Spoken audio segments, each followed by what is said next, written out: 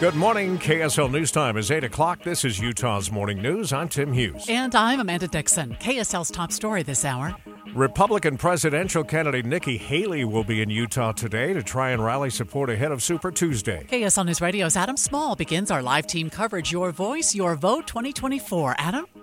Amanda, Haley will be holding a rally at Utah Valley University this afternoon starting at 12:30. Now, we don't know yet what she plans to focus on in her message, but we know she's going to be looking to swing some Utah Republican voters to her corner. According to a Deseret News Hinckley Institute of Politics poll conducted last month, nearly half of registered Republican voters in Utah said if the primary were held at that time, they would vote for former President Donald Trump, while just 22% said they would vote for Haley, though at the time it's important to note Ron DeSantis was still in the race. Utah is the fifth state Haley is visiting since Sunday as she looks to gain some ground on the former president ahead of Super Tuesday. We'll have the very latest coverage for you all day long right here on KSL. Live, Adam Small, KSL News Radio. Just a programming note, you're going to want to keep your radio here on KSL today as we cover the Nikki Haley visit. This will include a one-on-one interview with Boyd Matheson coming up this afternoon between 1 and 3. Super Tuesday is next week, but the two major parties in Utah are taking opposite approaches to how voters choose their presidential nominee. KSL News Radio's Peter Johnston continues our live team coverage, Your Voice, Your Vote 2024. Peter? Amanda, right now I'm outside the local Republican precinct where some Salt Lake Republicans will be heading Tuesday night. That's when state Republican and Democratic parties agreed to host their caucus events. But while any registered voter can walk into the Democratic event, only registered Republicans can participate at theirs.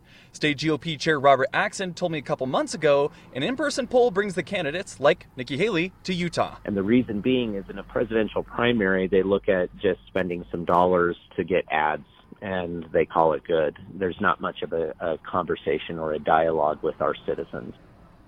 Democratic Party Chair Diane Lewis told me Democrats are coming from a different angle. So we will be doing it all by mail.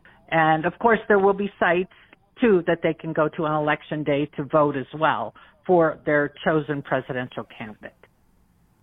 You can find more information on your local caucus events at caucus.utah.gov. We'll also have an article coming up on KSLNewsRadio.com later this morning. Reporting live from a Salt Lake City Republican precinct, Peter Johnston, KSL News Radio. KSL's top national stories now. Voters in Michigan cast their primary election ballots last night.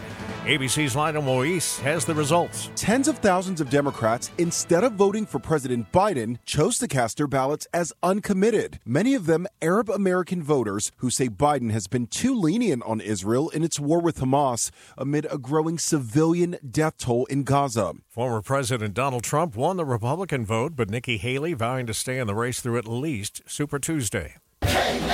Here's a big talker this morning. The BYU men's basketball team is celebrating a historic win after they upset 7th-ranked Kansas inside the historic Allen Fieldhouse. Victorious! The Cougs have won it! 76-68. BYU play-by-play man Greg Wrubell with a call in the waning seconds of a huge BYU win over the number 7 Kansas Jayhawks, 76-68 last night. Guard Richie Saunders to KSL News Radio's BYU insider Mitch Harper on the heroic team effort in hostile territory. We really just fought together. We fought for each other because not a lot went our way, and there was not a lot going on for us in this gym, right? But we just did it together. Next up, the Cougs host TCU on Saturday. Pregame at 6, tip-off at 7 here on the home of BYU basketball. Mark Jackson, KSL News Radio. Kansas had won 19 straight games at home until last night. So what do college kids do when their team pulls off such a huge win on the road? They stand outside the airport at 2:30 in the morning in freezing temperatures to welcome their team home. That's the sound just after BYU's charter flight landed at the Provo Airport. 20 degrees outside and 2:30, about the time we were getting out of bed. Man, don't you love college sports? Love it. The 22nd-ranked Utah State Aggies also were on the road last night facing the Fresno State Bulldogs. Utah State had to make a late comeback in the game, but a last-second three-point heave went in, sending the game to overtime. The Aggies then pulled off the win.